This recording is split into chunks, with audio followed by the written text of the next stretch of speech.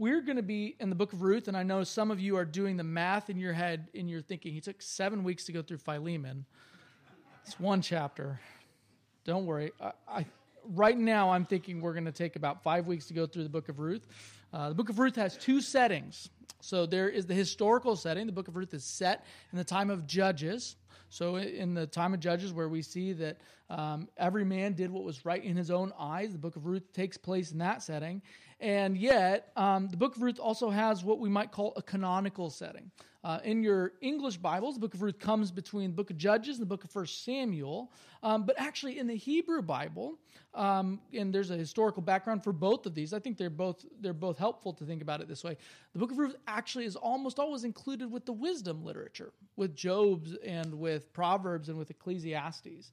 And what unites all of that wisdom literature, what in Hebrew is called the Ketuvim, the writings, is grappling with suffering.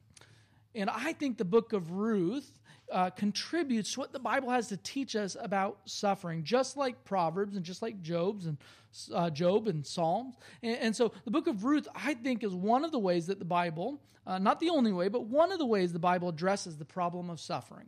Specifically, the first 2 weeks we're going to see that in the book of Ruth. And so Ecclesiastes' answer to the problem of suffering is it doesn't matter, you're going to die. Proverbs' answer to the problem of suffering is don't be a fool. Job's answer to the problem of suffering is, we might say, ask the right questions. And Ruth's, well, we'll see what Ruth's is. Let's look, and I'm just going to read the first 5 verses for now, but we'll continue through verse 18 as we go. In the days when the judges ruled, there was a famine in the land, and a man of Bethlehem in Judah went to sojourn in the country of Moab, he and his wife and his 2 sons. The name of the man was Elimelech, and the name of his wife was Naomi. And the names of his 2 sons were Mahlon and Chilion. They were Ephrathites from Bethlehem in Judah. They went into the country of Moab and remained there. But Elimelech, the husband of Naomi, died, and she was left with her 2 sons. These took Moabite wives. The name of the one was Orpah, and the name of the other Ruth. They lived there about 10 years, and both Mahlon and Chilion died, so that the woman was left without her 2 sons and her husband. Let's pray. Father, we pray one more time that you would open up your word, make us to hear it, make us to understand it. Would you comfort us through it? We pray these things in the name of your Son and by your Spirit. Amen. Why do we suffer? Why do we suffer? This is a question which I think we all ask. There's maybe a chance here that you are here this morning and you are going through something in your life and you are asking that question yourself. Why do we suffer? The humanist, the atheist, this person's not a Christian, Bernard Lycan says this. He says, many believe that a caring personal God has their welfare in mind, but the literary evidence provides little to support this view. Even if there is a God, his inscrutable purposes may be far beyond us. Or he may be playing with us, or he may be tormenting us. I would say that the universe has no purpose and that we humans have to sort out what matters.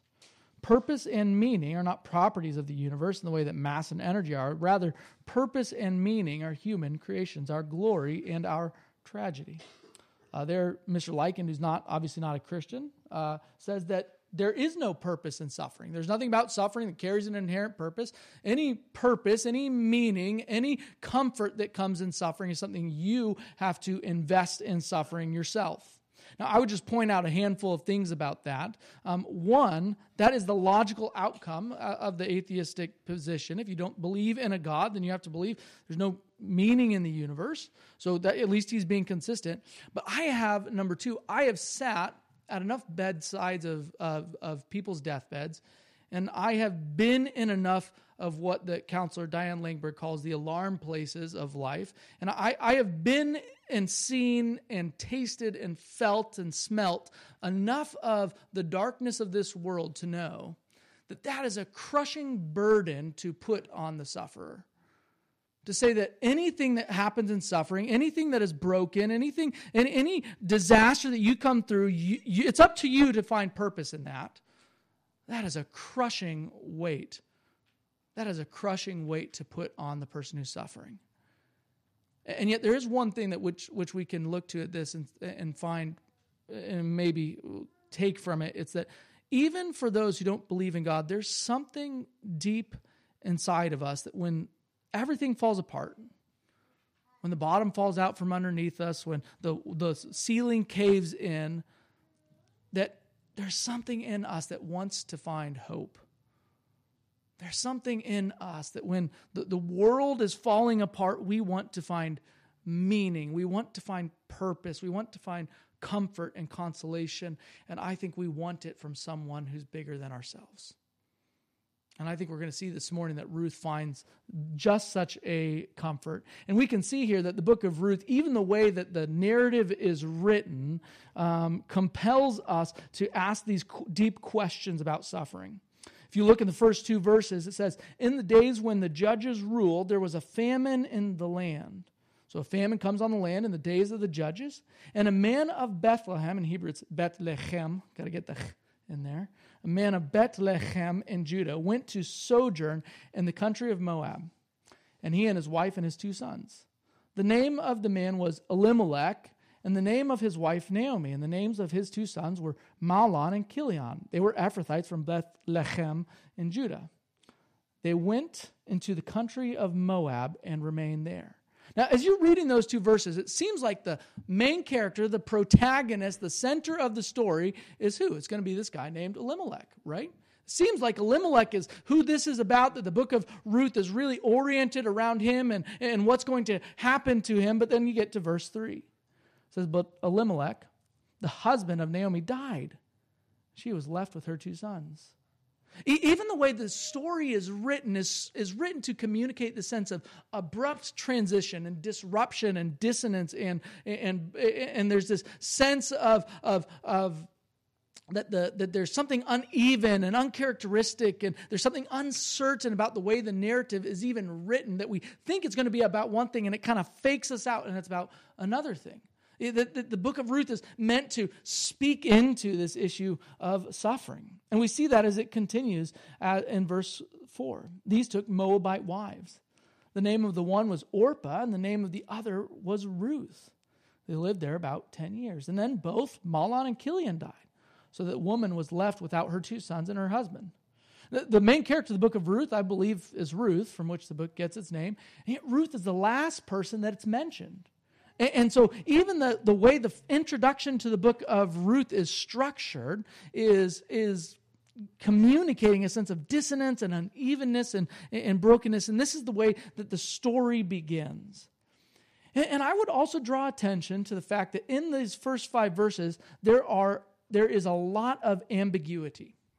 There's a lot of ambiguity in these first 5 verses. And there's a lot of questions it raises, and it doesn't answer.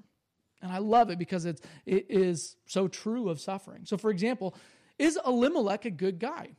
He leaves the land that God had promised to give to him. Presumably, he sells the land because he was trying to feed his family. And when that runs out, then they leave the land that God had promised to his family, and they go to a pagan land, to the land of Moab. Is Elimelech a good guy? Well, his name, though, means my God is king.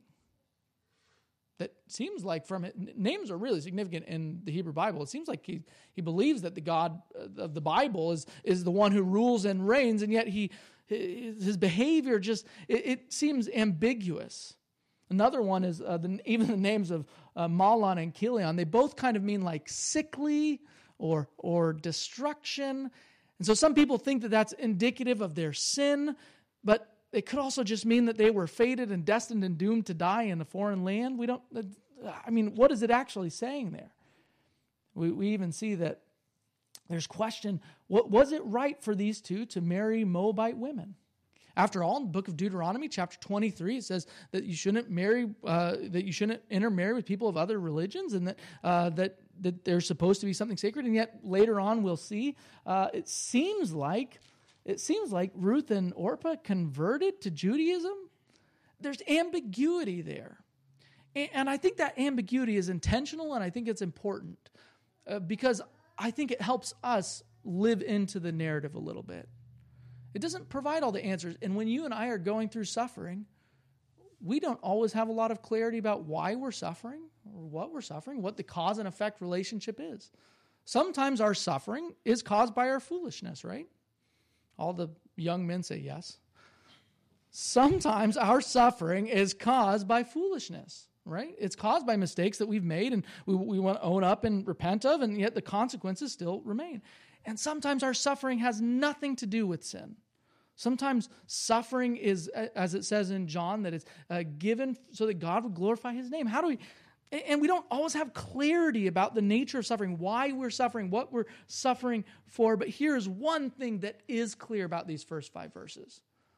Ruth and Naomi and Orpah need redemption.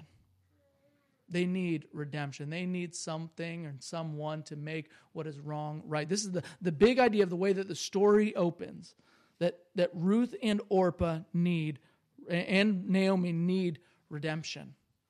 Redemption in the biblical narrative and the story is on the one hand, it's concrete.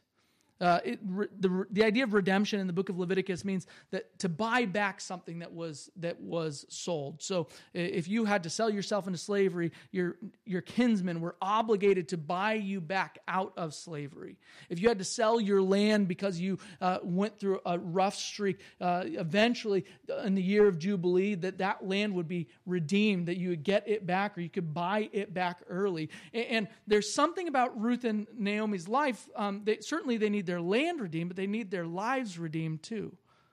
Whether or not it was because of their sin or somebody's sin that this great disaster came on this family, or whether or not it was just the way the world is, that God causes the rain to fall on the just and the unjust, they need redemption. They need somebody to make what is wrong right, to make what is useless useful, to make what is broken whole. They need a redeemer. And that is what we're left with as we start off this book, heading into the way that the story heightens. It says this in verses 6 through 9. It says, "Then she arose with her daughters-in-law to return from the country of Moab, for she had heard in the fields of Moab that the Lord had visited his people and given them food. So she set out from the place where she was with her 2 daughters-in-law, and they went on to return to the land of Judah. But Naomi said to her 2 daughters-in-law, 'Go, return, each of you to her mother's house. May the Lord deal kindly with you, as you have each of you in the house of your husband.'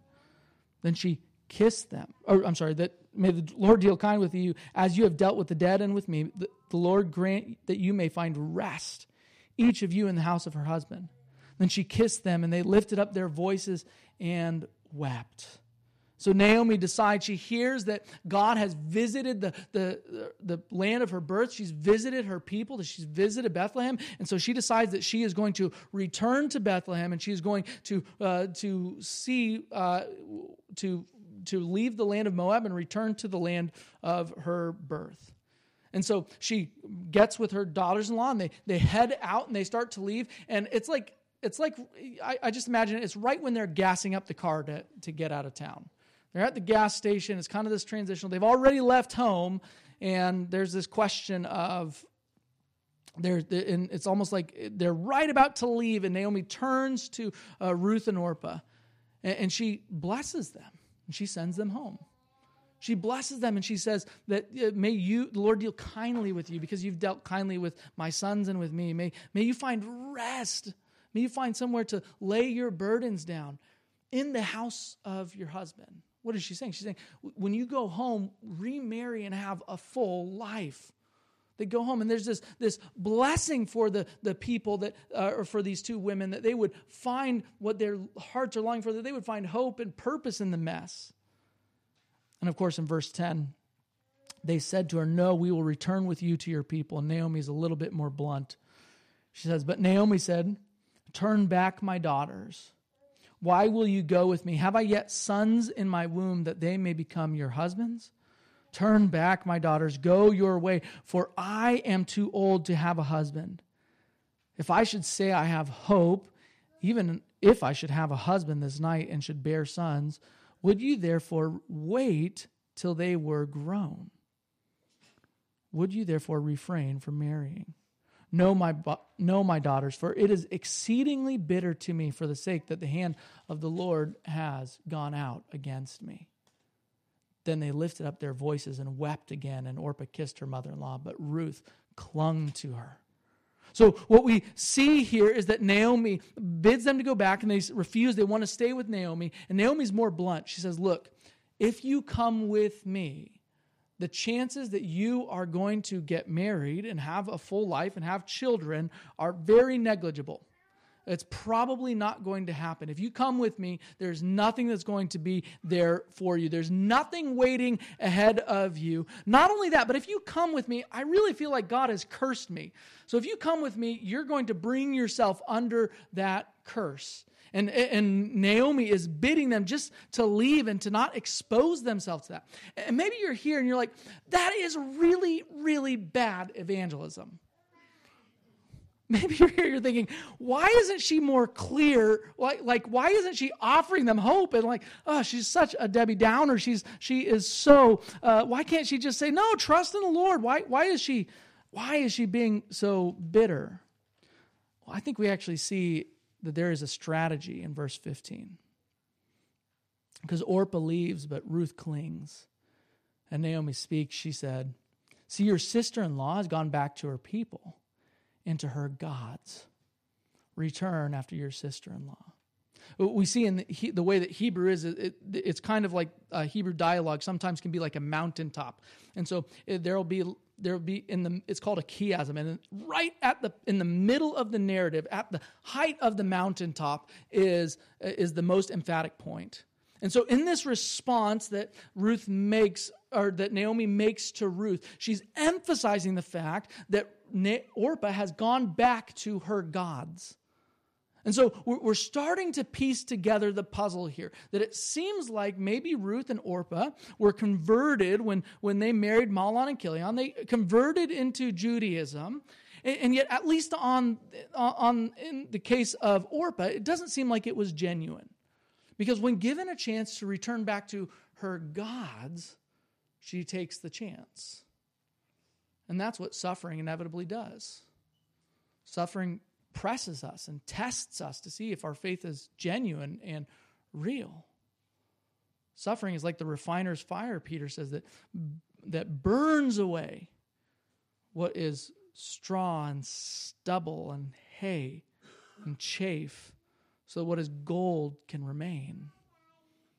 And that's what's happening here with Ruth and Orpah. And that's why Naomi is being this way. She's saying, there's only loss ahead if you come.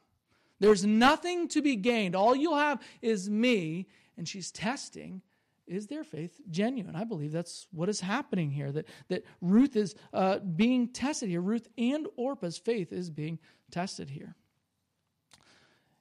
And Ruth responds this way. But Ruth said, do not urge me to leave you or return from following you. For where you go, I will go, and where you lodge, I will lodge. Your people shall be my people, and your God be my God. Where you die, I will die, and there will I be buried. May the Lord do so to me, and more also, if anything but death parts me from you. What is happening here? Well, Ruth is saying to Naomi that she will go with her and that her God will be her God. She's making a profession of faith. Now, maybe you're reading that, you're like, wait a minute. That does not seem like a clear example of the gospel.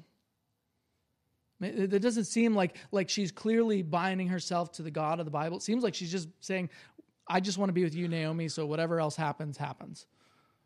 But no, we can see here that this is actually a genuine profession of faith. Let me give you a couple of reasons why. If you look ahead to chapter 2, verse 12, this is Boaz speaking of Ruth, okay?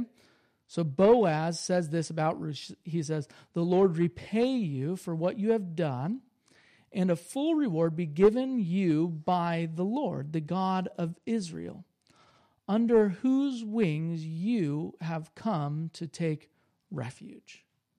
And so clearly, according to the book of Ruth, wants us to read Ruth's profession of faith as genuine. Later on, it's going to build on it and assume that we are believing that it's genuine. We can also see here that just like Naomi's statement was a little mountaintop, and at the peak of the mountaintop was the emphasis that Orpah had gone back to her gods. So here, the peak of what Ruth is saying is, your God will be my God. That at the center of all that she says, the most emphatic point, right in the center of the circle, is this reality that Ruth is trying to express, which is, I have put my faith in the God of Israel. I'm not going back to Moab. I'm not going back to those pagans. I'm not returning home. I am putting my faith in Him, and I'm going to trust Him. I'm going to believe in Him, and I will go with you therefore. So at the center, in the middle of this chiasm, we see here that Ruth's profession of faith is more about God than it is about others. And yet, nevertheless, Ruth clings to the God of Israel by clinging to His people. Ruth clings to the God of Israel by clinging to His people.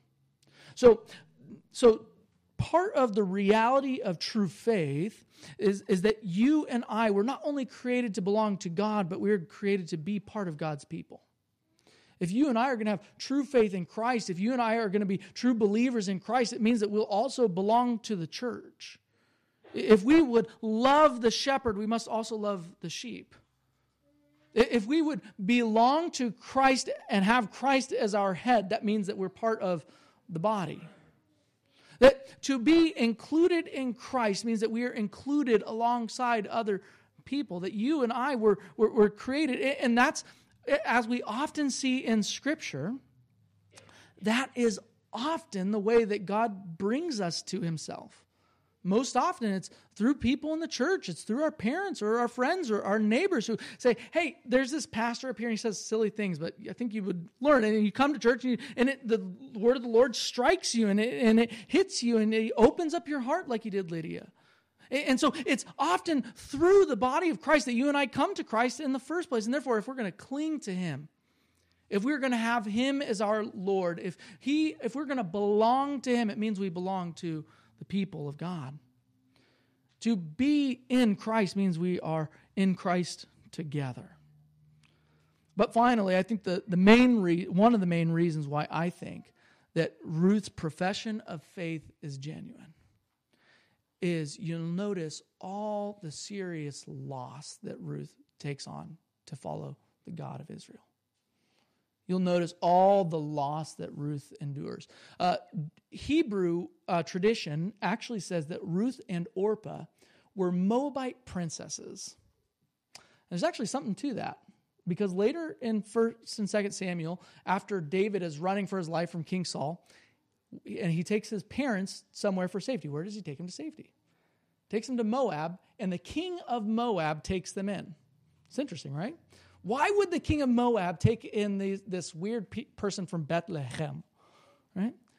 Well, one of the possible reasons is that they're kin, that they're related to one another, and there's this kinship obligation. That's one of the possible reasons why God might take in, the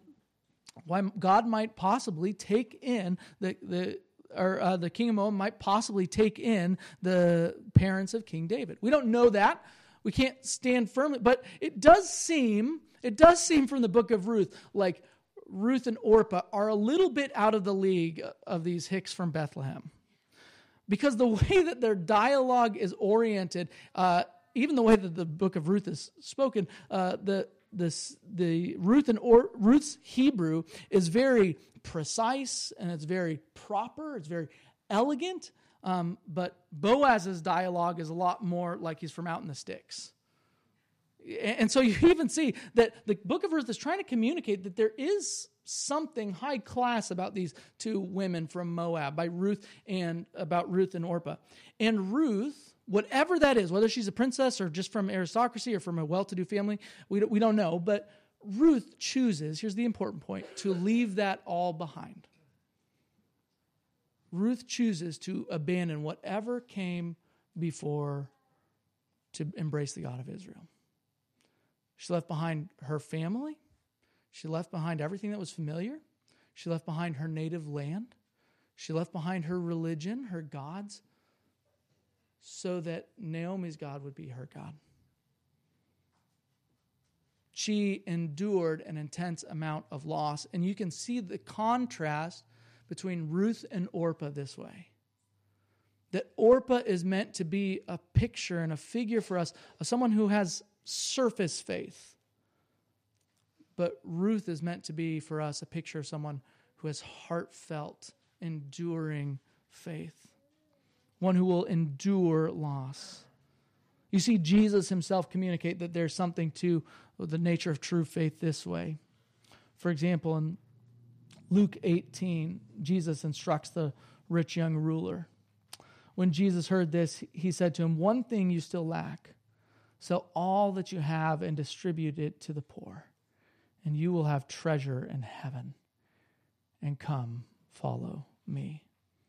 Jesus says in Matthew 16, "Then Jesus told his disciples, if anyone would come after me, let him deny himself and take up his cross and follow me. For whoever would save his life will lose it, but whoever loses his life for my sake will find it. For what will it profit a man if he gains the whole world and forfeits his soul? Or what shall a man give in return for his soul? For the Son of Man is going to come with his angels in the glory of his Father, and then he will repay each person according to what he has done. Truly I say to you, there's some standing here who will not taste death until they see the Son of Man coming in his kingdom." To follow Christ, to embrace Christ means to take up your cross and follow him. It means to leave behind all that was before and embrace what is now. It means, as Paul says in Philippians 3, that we count it all as loss, that we might know Christ.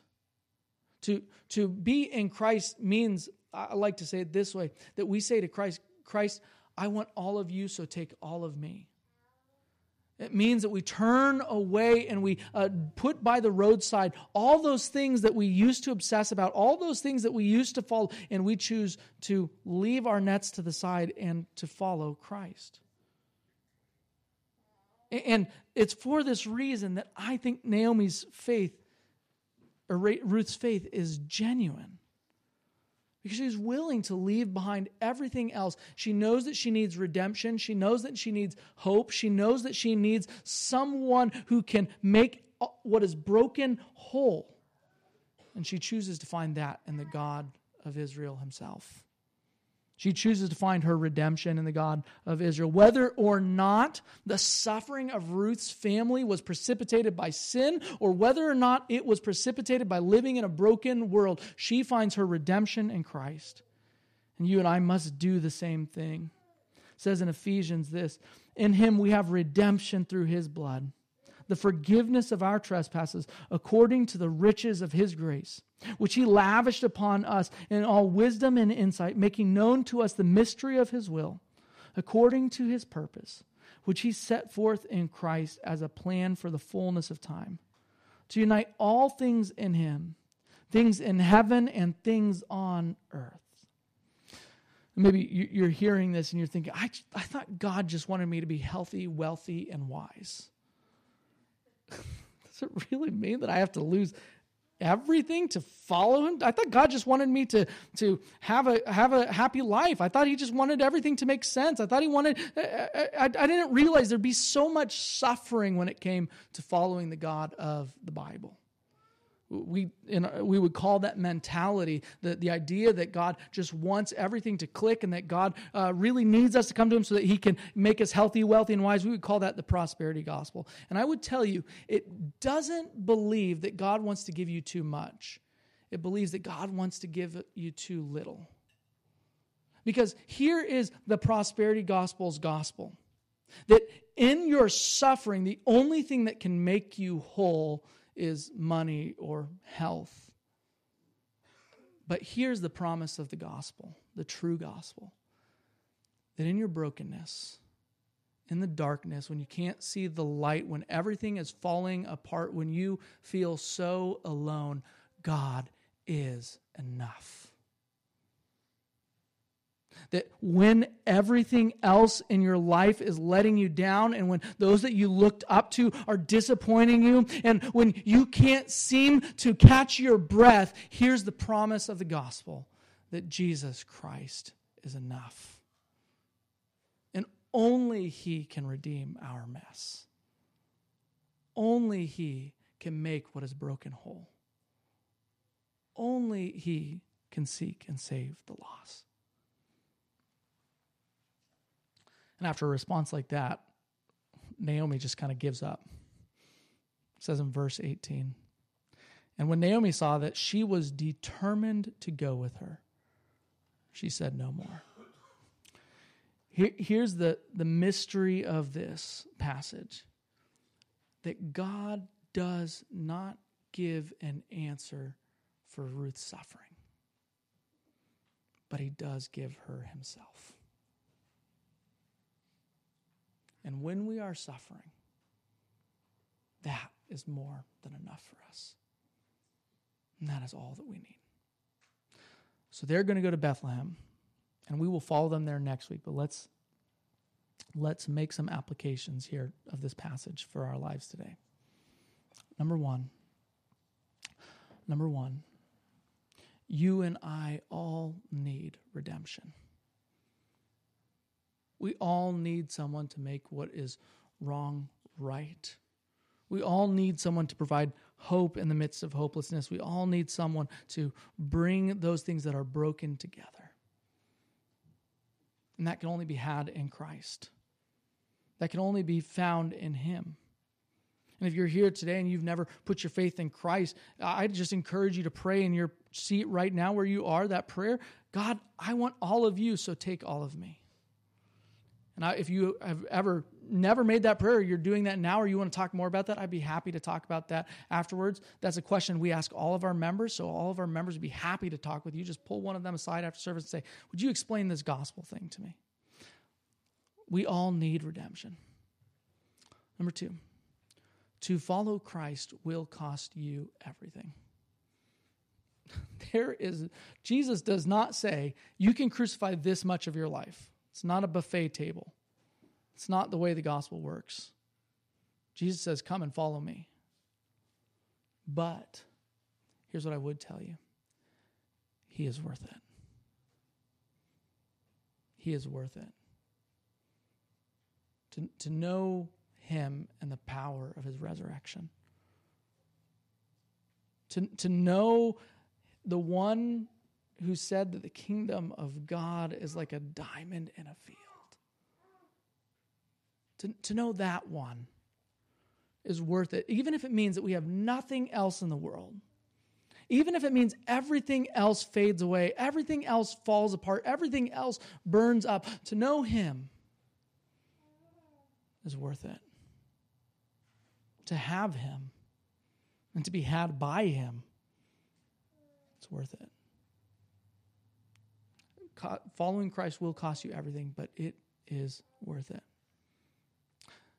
Suffering is going to come for all of us, whether as a result of our sin or not.